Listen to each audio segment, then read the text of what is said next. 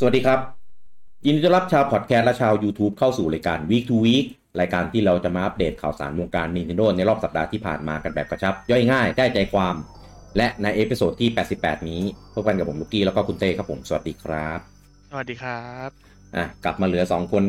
อีกวีคหนึ่งแล้วนะครับผมกับ Week to Week นะครับก็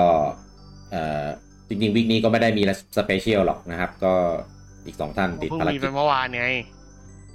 เมื่อวานอะไรวะเมื่อวานไม่ใช่วีคทูวีคโว้ยเมื่อวานเป็นไลฟ์ถ้าพูดถึงเมื่อวานนะครับก็ที่เราได้ถ่ายทอดสดกันไปแล้วนะครับกับโปเกมอนพรีเซนต์นะครับก็มีข่าวเกมมาส่วนใหญ่จะเป็นอัปเดตซะมากกว่าไม่ได้มีเกมใหม่ในการเปิดตัวนะครับเป็นอัปเดตข้อมูลเดิมที่มีมาแล้วส่วนใหญ่พวกโปเกมอนโกโปเกมอนยูไนท์โปเกมอนคาเฟ่โปเกมอนบัตเตอร์เอ็กซ์อะไรอย่างนี้นะครับแต่ว่าที่หลายคนรอติดตามกันอยู่ก็คือการอัปเดตข้อมูลของ Pokemon Scarlet Violet นะครับก็มีการเปิดเผยข้อมูลเพิ่มเติมค่อนข้างเยอะเลยทีเดียวนะครับก็เปิดเผยชื่อทวีปนะครับของภาคนี้แล้วนะครับในทวีปที่ชื่อว่าพาวเดียนะครับแล้วก็มีเปิดเผยเรื่องของระบบเรทระบบเรทที่ชวนเพื่อนเข้าไปนอกจากโคออปแล้วเข้าไปเรทกันได้เลยด้วย4คนใช่นะครับแล้วก็มีเราเรียกว่าเป็นผอละกันเหมือนเป็นผอประจำโรงเรียนกันแดงอาจารย์อาจารย์ส้มอาจารย์ส้มกับอาจารย์ม่วงนะครับอาจารย์ส้มมาองุ่นโอเคอาจารย์องุ่นกับอาจารย์ส้มนะครับแล้วก็มีอาจารย์คนอื่นๆด้วยนะครับแล้วก็มีเปิดเผยเพื่อนอีกคนนึงเพิ่มเติมขึ้นมานะครับแล้วก็มีเปิดเผยพวกยิมลีดเดอร์นะครับซึ่งที่เห็นในคลิปก็จะเป็นของยิมน้ำแข็งนะครับจะชื่อว่ากูชานะครับก็หลายคนก็โดนกับดักกันไปเต็มๆนะครับเพราะว่าในเทเลอร์เนี่ยดูยังไงก็ผู้หญิงนะครับแต่ข้อมูลบอกว่าเป็นผู้ชายนะครับผมก็ต้องเรดาร์ดีๆนะภาคนี้เพราะว่าดูท่าทางน่าจะดักพอสมควรนะครับแล้วก็อันนี้ขำนิดนึงตอนก่อนจริงอ่ะถ้าเกิดใครเคยตามลิสต์อยู่มันจะมีคนมาย้ำอยู่ว่าไอ้รูปหลุดของคนเนี้ยฮิมอ๋อรูปมันมีหลุดมาแล้วก่อนหน้านี้ใช่ไหมใช่หลุดมาหลายคนเลยแหละไอ้คนนี้แค่หนึ่งที่หลุดแหละแล้วเขาเขียนข้างหลังว่าฮิมแต่ก็โดนอยู่ดีครับแล้วก็มีโปเกมอนใหม่นะครับเปิดมา3ตัวนะครับมีฟีโดนะครับเป็นน้องหมาที่เป็นเหมือนโดนัทนะครับแล้วก็มีน้องหายใจแบบไอ้นี่ด้วยเป็นไอ้ตัวที่ทำไอ้ที่ไว้ทำขนมปังอ่ะมันชื่ออะไรนะยีสต์ป่ะอ๋อหายใจมาเป็นยีสต์หายใจเป็นยีสต์ใช่โอเคแล้วก็มีบูเปอร์ล่างของพาวเดียนะครับในชื่อว่าพาวเดียนบูเปอร์ใช่นะครับปกติเป็นธาตุดินกับน้ำใช่ไหมใช่น้ำดินกลายเป็นพิษดินแทนเป็นพิษดินนะครับแล้วก็อีกตัวหนึ่งชื่อว่าเซไททันนะครับก็คือเป็นเหมือนวานน้ำแข็งใช่นะครับแล้วก็เปิดเผยเรื่องของตัวเทพนะครับว่าจะมาเป็นพาหนะให้เราได้ขี่ในภาคนี้ด้วยนะครับที่เห็นในเทเลอร์ก็คือจะมีทั้งเดินทางบนบกนะครับในน้ำแล้วก็มีปีนหน้าผาแล้วก็บินได้นะครับแต่ว่าแอนิเมชันของ2ตัวเนี่ยจะไม่เหมือนกันนะครับตัวซ้ายเนี่ยที่ชื่อว่าอะไรนะคูใช่ไหมคูไลดอนเนี่ยก็จะแบบตอนอยู่บนพื้นก็วิ่งมีล้อนะแต่วิ่งตอนน้ำก็เอาเท้าพุ้ยน้ำนะครับตอนปีนก็เนี่ยเท้าปีนโอเคตอนบินก็ใช้ปีกกระพือปีกบินธรรมดานะครับส่วนอีกตัวหนึ่งชื่ออะไรนะมิไลดอนครับมิไลดอนเนี่ยก็จะล้ำเลยนะครับตอนบนบกนี่ก็จะเป็นแบบเหมือนล้อวิ่งมีไอพ่นนะครับตอนน้ำนี่ก็จะเป็นเหมือนแบบเจ็ตสกีตอนบินนี่คือแบบเครื่องบินเลยก็จะแบบล้ำๆดูเท่หน่อยนะครับคนก็โดนตกไปภาคไวโอเลตกันค่อนข้างเยอะแต่คนหลายคนก็ชอบความโกะของโคไลดอนเหมือนกันนะพี่ความ ก็โกะจริงแหละมีล้อแต่ไม่ใช่ล้ออะไรเงี้ยมีล้อแต่ไม่ใช่ล้อก็แปลกๆดีผู้จัดอาจจะชอบก็ได้พี่เอาจริงครับก็แล้วก็ถ้ากับว่าภาคนี้ก็คอนเฟิร์มแล้วว่าจะมีระบบยิมนะครับเพราะว่าตอนภาคซันมูนมันไม่มียิมใช่ไหมก็กลับมามียิมในภาคซอสชิลแล้วภาคนี้ก็ยังมียิมคิดว่าเพราะว่าพอเอายิมออกไปแล้วคนไม่ค่อยโอเคกันก็เลยกลับมาให้เหมือนเดิมครับแล้วก็มีระบบ ตอนนี้ยังไม่คอนเฟิร์มนะครับสำหรับระบบ Pokédex ว่าจะถ่ายรูปอัปเดตมอนได้ไหมนะครับแต่ว่าเราดูกันแล้วเหมือนแบบจะถ่ายรูปลงไปได้แต่ละตัวเนี่ยจะแยกเป็นหนังสือคนละเล่มเลยเนี่ยนะครับแล้วก็ในส่วนของวอล์กเนี่ยเวลาเพื่อนตีมอนเงี้ยเราก็จะไปยืนเชียร์ได้นะครับแต่ยังไม่แน่ใจว่าระหว่างที่เพื่อนตีเนี่ยเราจะไปเดินป่วนได้ไหมขวางทางอะไรเงี้ยแบบในภาคอาร์เซอุสเนี่ยเพราะว่าในเทรลเลอร์ยังโชว์มาแค่นิดเดียวในตอนสู้ที่ดูป่วนอ่ะก็ถ้าเกิดเจอชายนี่ก็จะไปยืนขวางตลอดขวางแบบไม่ให้มันจับได้อะไรอย่างเงี้ยตาของผมไม่ต้องกลัวนะครับไม่มีชายนี่ขวางแน่นอนก็จะไปโลกพี่โอมกันชายนี่เยอะใช่ชายนี่เยอะจริงขิงดีนักไปแกล้งแม่งเลยตัวเกมก็ยังกำหนดขายนะครับวันเดิมก็คือ18พฤศจิกายนนี้นะครับไม่มีเครื่องติดประกาศนะครับอย่างที่หลายๆคนคาดหวังกันเอาไว้นะครับก็เหลือเวลาอีกประมาณ3เดือนกว่านะครับก็จะได้เล่นกันแล้วนะครับยังไม่แน่นะว่าจะไม่มีจะมีเครื่องติดประกาศหรือเปล่าต้องรอดูอีกทีเพราะว่าตอนซอสชิลมันก็มีถ้ามีเขาอาจเป็นเครื่องแบบไม่แถมเกมอะไรเงี้ยอารมณ์แบบเครื่องเปล่าเป็นเครื่องสเปเชียลเอดิชั่นอะไรอย่างนี้เป็นลายพิเศษอะไรอย่างนี้นะครับเพราะว่าตอนนี้มันมี OLED ออกมาไงก็เผื่ออาจจะเป็นแบบเครื่องลาย OLED หรือเปล่าไม่รู้เหมือนกันนะครับผมข่าวต่อไปนะครับอันนี้อัปเดตย้อนไปเครื่องเจนก่อนหน้านี้ก่อนนะครับตอนนี้ประกาศนะครับว่า YouTube แล้วก็แอปที่ชื่อว่าCrunchyroll นะครับจะเตรียมปิดไม่ให้บริการบน Wii U เรียบร้อยแล้วนะครับยังมีคนใช้ YouTube เนี่ยผมไม่เคยเปิดเลยบน Wii U แต่ Netflix ก็เคยไม่รู้ว่าเพอร์มัน เป็นยังไงบ้างแต่ปิดไปก็ดีแล้วเพราะว่ามันอัปเดตเวอร์ชันใหม่ๆไม่ได้แล้วไงแล้วเดี๋ยวปู่ก็จะปิด eShop แล้วด้วยนะครับก็อาจจะเป็นส่งผลระยะยาวอะไรเงี้ยก็เลยแบบถอดออกก็เลยก็คงไม่มีคนใช้แล้วล่ะเขาคงเช็คแล้วว่ายอด Active บน Wii U อาจจะไม่มีหรือว่ามีน้อยมากไม่คุ้มที่จะเปิดนะครับข่าวต่อไปนะครับก็หลังจากที่มีหลุดมานะครับกับ Tactic Orca Reborn นะครับตอนนี้ประกาศอย่างเป็นทางการแล้วนะครับก็เป็นภาครีเมคนะครับผมจากเมื่อประมาณ10ปีที่แล้วนะครับของ Tactic Orca นะครับจริงๆมันในเรื่องมันต่อกันกับแท็กอะไรนะ Orca Battle นะครับแต่ว่า Orca Battle ทีหลังไม่ใช่หมายถึงเนื้อเรื่องมันอยู่ในรอของ Orca Battle ใช่มันอยู่ในรอนั้นนะครับมันมีเหมือนเป็นภาคบอกอยู่ข้างในแต่ว่าภาคนี้มันจะทำเป็นอีพิโซดครับประมาณ Star Wars อะไรอย่างเงี้ยครับใช่ครับแต่ว่าที่เอามาทำคือภาคแรกนะครับที่เอามารีเมคจะเรียกว่ารีเมคได้ไหมก็ได้ละมั้งรีเมคหรือรีมามันก็มีเปลี่ยนสิ่งที่เปลี่ยนเยอะคือเปลี่ยนพวก UI เปลี่ยนพวกระบบรอบข้างแต่ว่าในแผนที่เขาพยายามทำให้เหมือนเดิมจริงๆมันก็รีเมคแหละเพราะว่ากราฟิกเดิมมันไม่สามารถทำให้คมได้เท่านี้แต่ว่าก็ไม่ได้เปลี่ยนอะไรมากนักเหมือนรีเมคให้เหมือนเดิมคืออาร์ตสไตล์ที่เอฟเฟกต์เหมือนเดิมเปลี่ยนผมไม่เคยเล่นของเก่าเลยไม่แน่ใจว่ามันเปลี่ยนมากไหมเปลี่ยนหมดเลยไม่ใช่พูดผิดกราฟิกเปลี่ยนให้มันใหม่แต่ว่าโดยใช้อาร์ตสไตล์เดิมแทบจะเหมือนเดิมเป๊ะครับก็เขาในข้อมูล PR บอกเลยว่าเป็น beautifully remaster กราฟิกก็นั่นแหละก็คงกึ่งรีมาสกึ่งรีเมคเอามาปรับเรื่อง QOL อะไรพวกนี้หลายอย่างก็รีเมคนั่นแหละแต่ว่าก็ทำให้เหมือนเดิมแล้วก็มีเสียงภาคในคัตซีนเสียงยิงเสียงญี่ปุ่นเป็นเมะครับแล้วก็มีอะไรเพิ่มทำซาวด์แทร็กใหม่นะครับเป็นแบบ full orchestra เรนใหม่เรนใหม่นะครับแล้วก็มีการรีดีไซน์ในส่วนของระบบต่อสู้เนี่ยแล้วก็จัดบาลานซ์เรื่องของระบบเลเวลระบบ manage job class อะไรพวกนี้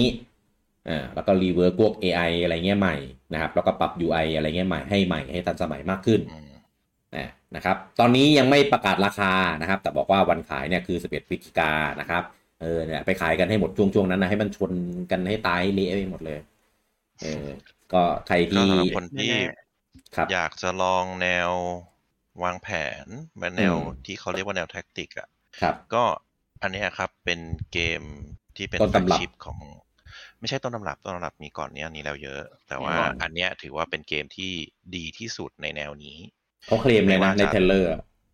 ใช่ครับเป็นแนวเป็นเกมที่ดีที่สุดในแนวนี้ตลอดกาลดีที่สุดจริงๆไม่ว่าจะเทียบกับอะไรก็ตาม Final Tactics หรือเกมนี้ในภาคอื่นๆแต่ว่า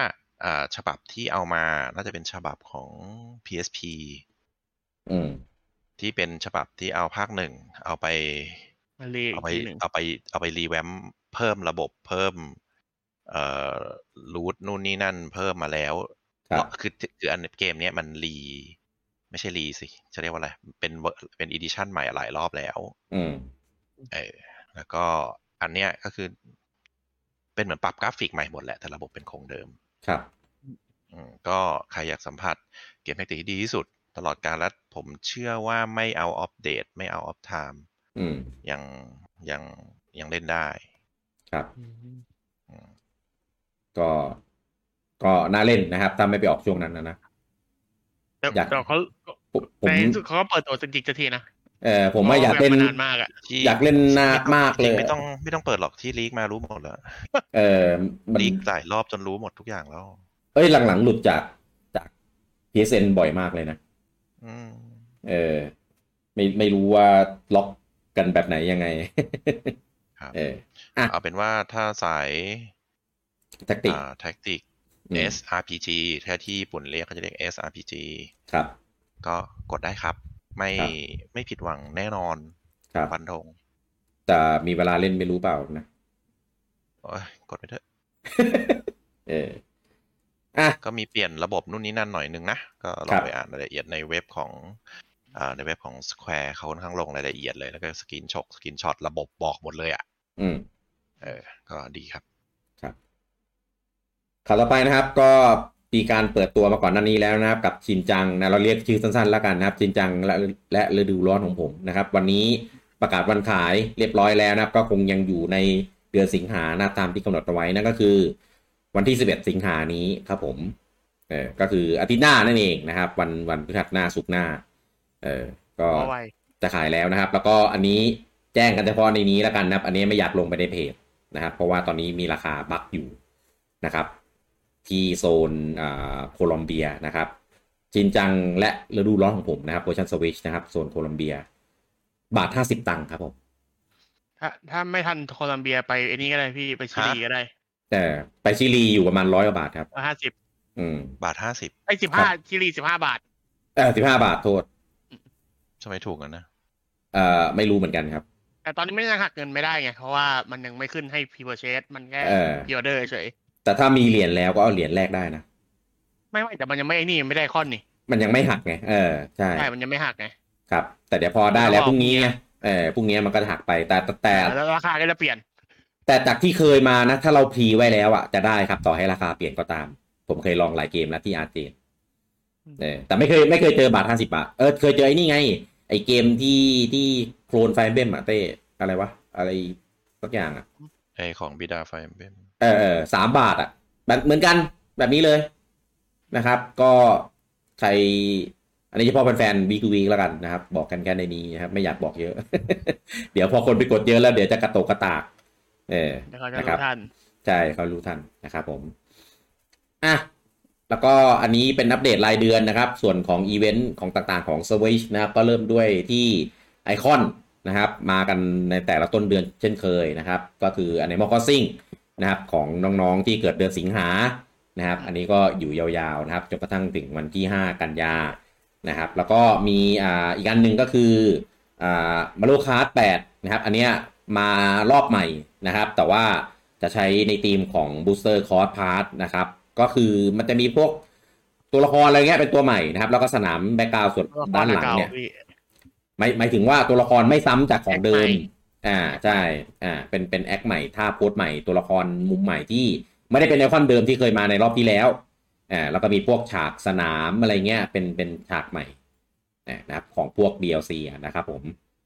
ก็ไปแลกกันได้อันนี้เปลี่ยนทุกสัปดาห์เช่นเคยนะครับถ้าตามเวลาไทยก็คือเช้าวันอังคารทุกวันอังคารก็จะเปลี่ยน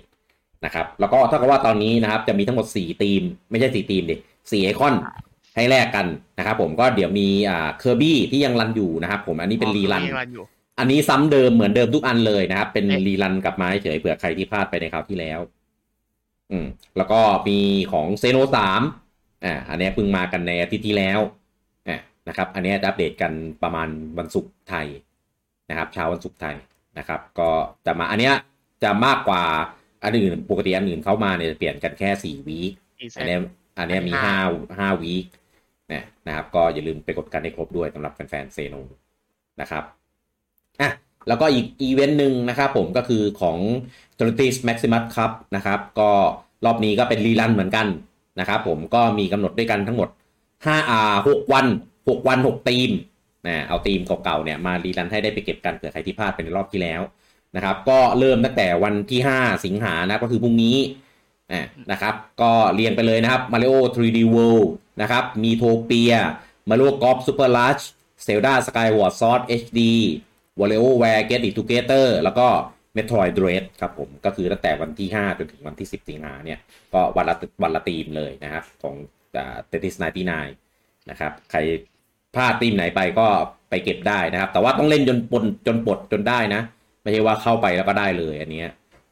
ต้องใช้เวลาเล่นนิดนึงเหมือนกันนะครับแต่ถ้าใครครบแล้วก็ไม่มีอะไรนะครับล็อกวันล็อกเวลาให้ดีนะครับสำหรับใครที่จะไปเก็บย้อนหลังนะครับแล้วก็อีกอันนึงนะครับผม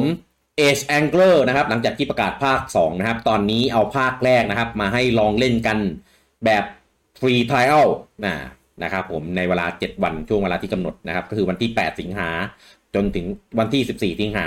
นะครับผมอันนี้เป็นของ eShop โซนญี่ปุ่นนะครับต้องบินไปญี่ปุ่นแต่ว่าเกมนี้นะครับของญี่ปุ่นมีภาษาอังกฤษด้วยนะครับใครอยากรู้ว่าเกมนี้เนี่ยมันสนุกยังไงถึงได้ฮิตกันจังนะครับก็ไปลองตัว Trial เนี่ยลองเล่นกันได้นะครับเฉพาะสมาชิก NSO เท่านั้นนะครับหลายๆคนคอนเฟิร์มว่า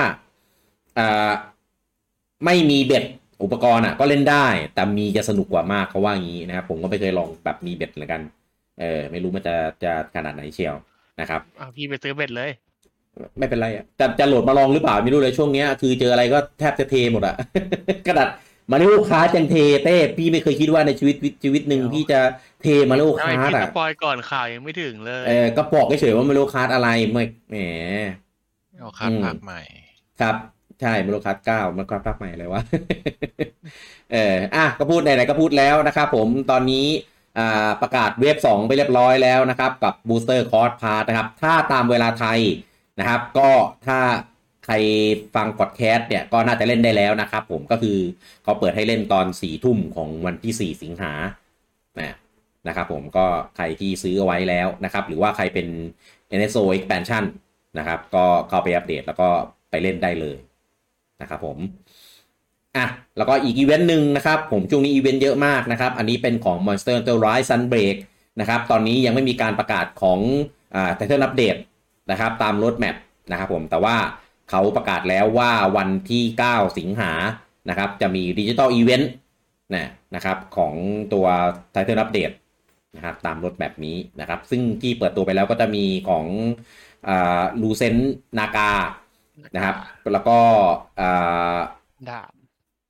อะไรวะบาเซลที่เป็นระเบิดบาเซลม่วงบาเซลม่วงครับที่ระเบิดลงมาแล้วระเบิดเลย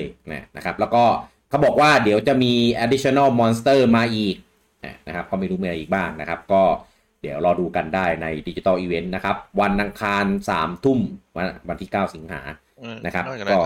เขามีบอกเรื่องอัปเกรดอาวุธด้วยมีพวกอัพเมนต์ไงอัพเป็นชุดหรืออัพต่อได้มีสกิลเพิ่มครับก็คิดว่าเดี๋ยวน่าจะไปลงรายละเอียดในงานนี้เหมือนกันนะครับน่าจะมาในฟรีอัปเดตนี้แหละนะครับก็แต่ว่าเริ่มมีไลฟ์พอดีเลยใช่ก็โดนแกงเนาะรอบนี้ใช่ดีได้ไม่ต้องนาน แย่แล้วก็มีอีกอีเวนต์หนึ่งนะครับผมที่ผมลืมไปนะครับแล้วผมก็ไปทำธุระข้างนอกพอดีนะครับก็เลยเป็นควอเตอร์แรกมั้งที่หลังจากผ่านมาประมาณ4 หรือ 5 ปีเนี่ยที่ไม่ได้มาสรุปผลประกอบการนะครับตอนนี้ก็มีประกาศผลประกอบการมาแล้วตอนนี้ยอดขายตัวของ Nintendo Switch นะครับรวมทุกรุ่นตั้งแต่วันแรกจนถึงปัจจุบันนะครับได้ไปอยู่ที่111.08 ล้านนะครับอันนี้ Worldwide นะครับแล้วก็ยอดซอฟต์แวร์นะครับอยู่ที่ 863.59 ล้านยูนิตนะครับก็ กว่าจะหมดเจนน่าจะถึงพันนึงเนี่ยซอฟต์แวร์เนี่ยถ้าถึงพันนี่คือน่าจะทุบสถิติอะไรหลายๆอย่างเลยนะครับแล้วก็ปู่ก็เปิดเผยถึง4เกมขายดีในช่วงของควอเตอร์1ในปีงบประมาณ2022นะครับก็เกมแรกนะครับเป็น Nintendo Switch Sport นะครับก็ขายไปได้ถึง 4.84 ล้านชุดเลยทีเดียวถือว่าเยอะมากหลายคนก็อึ้งว่าทำไมมันขายดีขนาดนี้เลยเหรอมันราคาถูกไงใช่มันราคาถูกด้วยแล้วก็จริงๆมันก็เข้าถึงได้ทุกเพศทุกวัยอ่ะตอน V Sport อ่ะคนก็คิดอย่างนี้แหละมันจะขายดีอะไรเกมแบบอย่างนี้ขายดีมากครับขายดีโคตรถึงจะไม่แถมก็เถอะแต่ V มันนับยอดแถมด้วยนี่นับยอดแถมนะครับแต่ว่าถ้าตัดยอดแถมออกจากเครื่องอ่ะมันก็ยังระดับ40ล้านอยู่ดีรู้จักมันก็เยอะมากอยู่ดีนะครับผมว่าอันนี้น่าจะไปถึง20ล้านสบายๆเลยขนาดควอเตอร์เดียวขายได้ขนาดนี้นะครับแต่อันดับ2นี่สินะครับ Mario Strikers Battle League นะครับผมทำไปได้ 1.91 ล้าน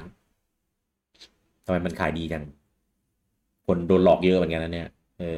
คนก็ซื้อแม่คนที่บ้านนี่พี่เล่นแบบแบ่งจอยที่บ้านใช่ไหมไม่ได้ไปออนไลน์เล่นกับใครเขามีคนเล่นด้วยไงพี่เขามีคนอยู่ข้างๆเล่นกับเขาด้วยพวกเรานี่มันแย่จริงๆเราไม่มีเพื่อนและอันดับที่3นะครับ Kirby and the Forgotten Land นะครับก็ควอเตอร์นี้ได้ไปอีก 1.88 ล้านนะครับอันนี้คือรวมเฉพาะของควอเตอร์1นะถ้ารวมของเดิมไปด้วยก็จะเท่าไหร่4.53 อ่ะครับก็ถือว่าขายเยอะมากนะครับซึ่งขายเยอะมากกว่า Kirby ใดๆที่เคยขายมาเลยจนแบบต่อไปจะทำเป็น 3D อย่างเดียวแล้วหรือเปล่า ไม่ทำแล้ว 2D เข้าถึงมากกว่านะครับและถึงขนาดที่แบบยอดทุกภาคจะไม่ถึง15 สัปดาห์เลยนะนี่ขนาดแค่ยอด15 สัปดาห์ยังไม่เต็มเลยใช่และอันดับที่4นะครับมันมาทุกชาร์ตครับเกมนี้นะครับมาโลคาร์ด8 Deluxe นะครับควอเตอร์1ของปีงบประมาณนี้นะครับ 1.48 ล้านครับผมขายควอเตอร์ละล้านอ่ะขายแบบนี้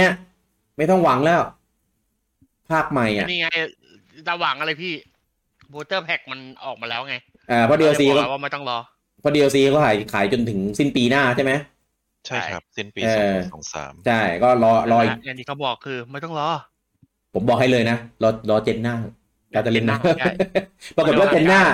ปูออกมาโลคัส8 Definitive Edition รวม DLC Booster Cost Pass มาขายอีกรอบไม่ต้องเล่นแล้วภาค9อ่ะถ้าทำอย่างนั้นก็ไม่ต้องเล่นแล้วภาค9อ่ะออก8รวมขายพร้อมเป็นหน้าจบเกม3ยุคอะเหมือนไอเนี่ย GTA 5ไงขาย3ยุค3ยุคอะไรวะเกม3แผ่นดินเกม3แผ่นดินครับโลกับสวัสดีครับผมดินเว้ยก็รอไงต้องรอให้อยู่ได้4เจนก่อนถึงจะเป็นเกม4แผ่นดินเลยเหรอเฮ้ยใจเย็นถ้ามันขายดีขนาดนี้ก็ไม่แน่หรอกบ้าอาจจะออกมาโลคัส8 Definitive Edition ที่รวม DLC ทั้งหมดแล้วใช่ไหมแล้วก็ออกบูสเตอร์4แผ่นดินไหมวะออกบูสเตอร์คอร์สพาร์ทเอพิโซด2เป็น DLC ของตัว DLC ของตัว DLC อีกทีนึงไม่แล้วก็นี่ไงแล้วพอMario Kart Infinity 4K ได้ภาค9ประกาศกระพอร์ตภาค8เนี่ยลงมือถืออีกทีนึงภาค9ไม่มีแล้วถึงว่าเขาจะเปลี่ยนเครื่องแล้วไงMario Mario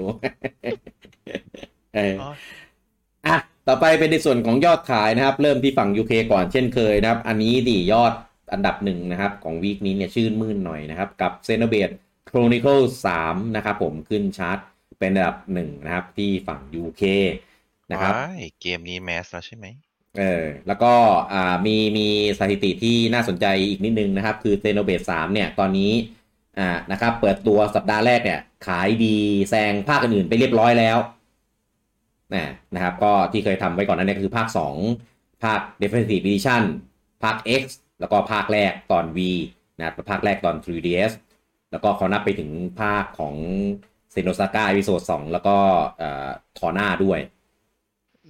นะครับเพราะว่าตอนนี้แรงมากสำหรับกระแส Xenoblade 3นะครับก็เรียกว่าแมสก็ว่าได้นะครับแล้วก็แสดงว่าเราต้องเล่น Xenosaga ก่อนใช่ไหมมันเป็นยอดเฉยๆไม่เกี่ยวหรอกไม่ใช่เกี่ยวเลยไหมล่ะ Official ไม่ได้เราก็ต้องนับรวมถ้าเขานับรวมเราก็ต้องไปเล่นก่อนไงไม่งั้นเดี๋ยวไม่รู้เรื่องนะบูจังไปจบ จบพูดไม่ได้ชอบตัดให้คนอื่นแล้วก็ตอนนี้ก็นอกจากยอดแบบแผ่นนะครับยอดใน eShop นะครับตอนนี้ก็ขึ้นเป็นอันดับ1เรียบร้อยแล้วนะครับก็แซง Minecraft นะครับที่ครองสถิติมาหลายสัปดาห์ได้เรียบร้อยแล้วนะครับไม่รู้ว่าจะอยู่อันดับ1ใน eShop ได้กี่วีคนะครับผมแต่ว่า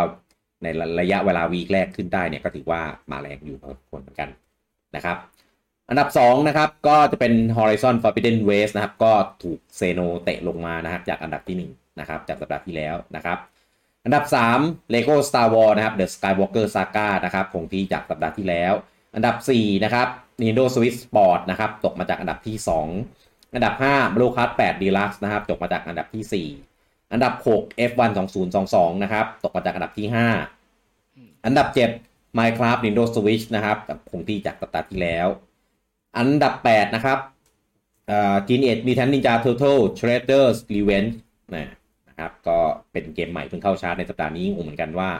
UK เพิ่งขายเหรอทำไมขายช้ากว่าที่อื่นหรือแบบแผ่นมันขายทีหลังวะไม่แน่ใจแค่แผ่นจะขายทีหลังก็ได้มีหลายเกมทำเหมือนกันเกมอะไรนะดาวินจาที่เราเพิ่งเล่นกันนะที่เราไปเทรนไปแล้วอ่ะพี่ไม่รู้วันนี้เล่นอันดับ9นะครับ Animal Crossing New Horizon นะครับตกมาจากอันดับที่8นะครับแล้วก็อันดับ10นะครับอันนี้เกมใหม่เหมือนกันก็ยังติดชาร์ตท็อป 10 นะครับกับ Digimon Survive นะครับผมก็ติดชาร์ตในท็อป 10 ของฝั่ง UK ด้วยนะครับต่อไปเป็นชาร์ตของฝั่งญี่ปุ่นนะครับก็ชื่นมื่นเช่นกันนะครับอันดับ1เป็น Xenoblade Chronicles 3นะครับสัปดาห์แรกเนี่ยทำไปได้อยู่ที่ 12,728 ชุดนะครับก็ถือว่าเปิดตัวไปใช้ได้นะครับถือว่าโอเคเลยนะครับสำหรับตลาดญี่ปุ่นนะครับตอนนี้ยังไม่มีการประกาศยอด Worldwide รวมดิจิตอลอะไรเงี้ยว่าจะเท่าไหร่ซึ่งปกติปู่จะไม่ทำจะรออีกทีนึงก็ตอนรอคิวนี่แหละผลประกอบการนะครับซึ่งนู่นน่ะเดือนตุลาเดือนตุลาเราถึงจะได้รู้ยอดว่าสุดท้ายแล้วมันเป็นยังไงบ้างแต่ว่าก็ผ่านไป3เดือนมันก็คงน่าจะทะลุล้านแหละขายดีขนาดนี้นะครับไม่ใช่ญี่ปุ่นด้วยไงส่วนอันดับ2นะครับตามมาติดๆนะครับผมกับ Digimon Survive นะครับสัปดาห์แรกได้ไป 28,536 ชุดนะครับก็ถือว่ายังเป็นยอดที่ใช้ได้นะครับสำหรับเกมที่เฉพาะกลุ่มแฟนแบบนี้ยิ่งทำเป็นโนเวลด้วยนะครับแต่ญี่ปุ่นไม่มีปัญหาอยู่ชั่วโนเวลอยู่แล้วไงญี่ปุ่นเขาเล่นกันอยู่แล้วใช่อันดับ3นะครับก็เป็น Nintendo Switch Sport นะครับสัปดาห์นี้ได้ไปอีก 17,209 ชุดยอดรวมอยู่ที่217อะไรวะ 217,472 ชุดนะครับเบลออันดับเยอะเลยอ่ะอันดับที่4นะครับ Monster Rise บวก Sunbreak Set ครับสัปดาห์ผมอ่านผิดว่ะมีหน้าล่ะ Nintendo Switch Sport นะครับเอาใหม่ขออีกที Nintendo Switch Sport สัปดาห์นี้ได้ไป 24,966 ชุดยอดรวมอยู่ที่ 623,493 ชุดผมอ่านผิดบรรทัดอันดับ4นะครับ Monster Rise บวก Sunbreak Set นะครับสัปดาห์นี้ได้ไป 17,209 ชุดยอดรวมอยู่ที่ 217,472 ชุดที่พูดไปเมื่อกี้คือยอดของ Sunbreak นะครับอันดับ5นะครับ Live Alive นะครับสัปดาห์นี้ได้ไปอีก 14,098 ชุดยอดรวมอยู่ที่ 85,235 ชุดครับผมอันดับที่6นะครับของ Play 5นะครับ Grand Theft Auto 7นะครับสัปดาห์นี้ได้ไปอีก 12,453 ชุดยอดรวมอยู่ที่139,888 ชุดอันดับที่7 Mario Kart 8 Deluxe สัปดาห์นี้ได้ไปอีก 11,542 ชุดยอดรวมอยู่ที่ 4.74 ล้านอันดับ8นะครับ Kirby and the Forgotten Land สัปดาห์นี้ได้ไปอีก 11,201 ชุดยอดรวมอยู่ที่ 823,909 ชุดอันดับที่9นะครับเป็นเกมใหม่นะครับ Tengoku Struggle Stray Side ไม่รู้เป็นเกมอะไรถ้าจำไม่ผิดของ ID Factory น่าจะเป็นเกมตีบสาวสัปดาห์นี้เป็นเกมใหม่เข้านะครับของสัปดาห์เกมแรกของสัปดาห์อะไรวะเป็นเกมใหม่เพิ่งเข้าในสัปดาห์นี้ลิ้นพันแล้วนะครับสัปดาห์แรกได้ไป 1912 ชุดนะครับและอันดับที่10นะครับ Minecraft ของ Nintendo Switch นะครับสัปดาห์นี้ได้ไปอีก 9,873 ชุดยอดรวมอยู่ที่ 2.72 ล้านนะครับแล้วก็นี้เป็นท็อป 10 จากฝั่งญี่ปุ่นนะครับเป็น Switch 9 เกมแล้วก็ PS5 1 เกมนะครับก็คือ GT 7 นั่นเองนะครับต่อไปเป็นยอดในส่วนของฮาร์ดแวร์นะครับ Nintendo Switch Original นะครับอยู่ที่ 2489 ชุด Switch Lite อยู่ที่ 1394 ชุด OLED นะครับ 42,355 ชุดรวมทุกรุ่นนะครับสัปดาห์นี้ยอดขยับขึ้นมาอีกประมาณ 3,000-4,000 นะครับอยู่ที่ 73,238 ชุดนะครับขึ้นมาจากสัปดาห์ที่แล้วที่อยู่ที่ 69,000 นะครับต่อไปเป็นเพื่อนบ้านนะครับ P5 รุ่นปกตินะครับอยู่ที่ 36,237 ชุดรุ่นดิจิตอลนะครับอยู่ที่ 3,099 ชุดนะครับรวม2รุ่นอยู่ที่ 39,336 ชุดก็น่าจะมีของนะครับยอดขยับมาจากวีคที่แล้วเนี่ยประมาณ3เท่าตัวนะครับส่วนของ Xbox นะครับ Series X อยู่ได้ 7,093 ชุด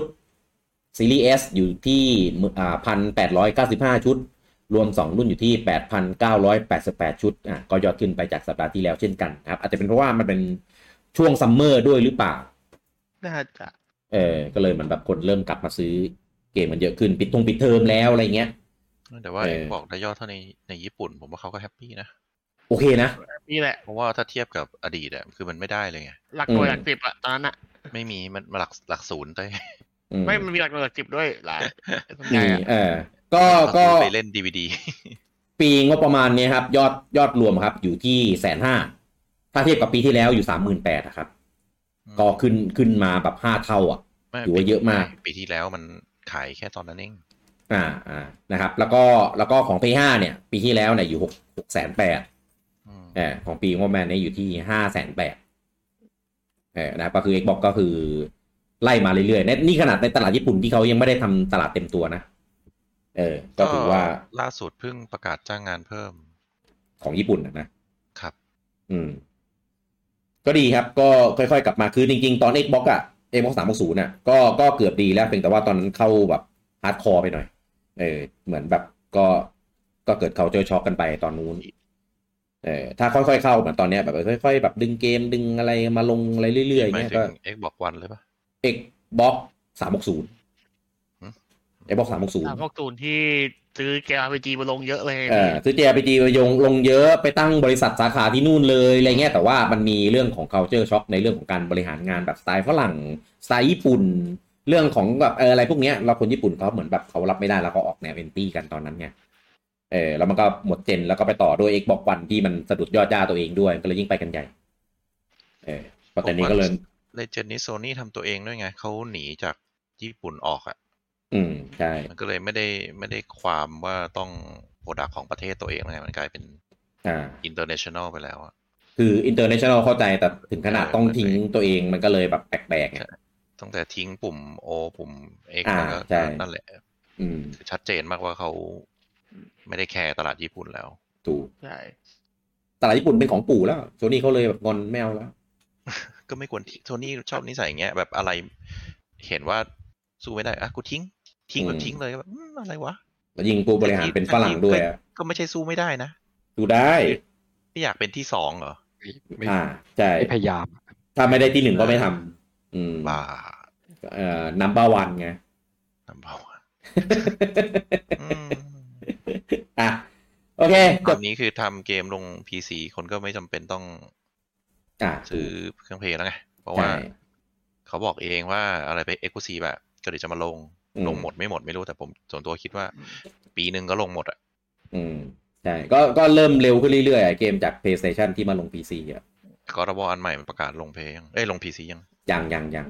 ก็อย่างน้อย2 ปีพี่ตอนเนี้ยแต่มีอันเนี้ย Last of Us ตัวพาร์ท1จะไป2 ปีเดียวพี่ให้ปีเดียวก็พอแล้วปีเดียวคือเร็วมากคือคนไม่ต้องไม่ต้องรีบก็ได้ปีนึงลงพัดก่อนแล้วอีกปีนึงค่อยลงไอ้นี่ก็เป็นไปได้เพราะตอนนี้เขาทำพัด Essential พัด Extra พัดอะไรทั้งหลายของมันนะใช่ยิ่งตอนนี้ราคา PC เริ่มลงแล้วด้วยผมว่าคนน่าจะที่ยังไม่ได้ซื้อนะอาจจะตัดสินใจซื้อ PC ไปเลยใช่third party ก็มีทางเลือกอยู่แล้วล่ะอันนี้ไม่มีปัญหาจะไปซื้อ Xbox ก็ได้ไปซื้อ PC ก็ได้หมดก็เราไม่จำเป็นต้องนี่พูดถึง Exclusive ไงเราก็ไม่จำเป็นต้องซื้อเครื่องเพลย์ไงไม่บางคนแบบติดก็ซื้อแล้วก็ได้เล่น third party อะไรอย่างนี้ด้วยไงแต่ทีนี้มัน third party มันก็แบบมันมีตัวเลือกเยอะขึ้นอะไรเงี้ยใช่ก็ไม่รู้สิทางเลือกเขาไม่รู้เขาวางแผนยังไงก็ต้องรอดูยาวๆแต่หลายคนก็บอกแปลกๆว่ะ มันเป็นแต่แค่ไม่ชินเฉยๆแหละปกติมันเป็นการตลาดแบบญี่ปุ่นไงก็ต้องแบบexclusiveอะไรเงี้ยแบบปูอะว่าง่ายๆทีนี้พอเปลี่ยนแบบสไตล์แบบตะวันตกมากขึ้นเลยอาจจะมีแผนมีอะไรในแบบระยะยาวแหละเราแค่ไม่ชินเฉยๆเราอะไรวะเนี่ยงงๆนะครับโอเคแล้วเดี๋ยวไว้กลับมาเจอกันใหม่นะครับในเอพิโซดหน้านะครับกับ week to week นะครับสำหรับเอพิโซดนี้นะครับผมลูกกี้คุณบูจังคุณเต้แล้วก็ลุงปอต้องขอลาทุกท่านไปก่อนครับผมสวัสดีครับบ๊ายบาย ครับ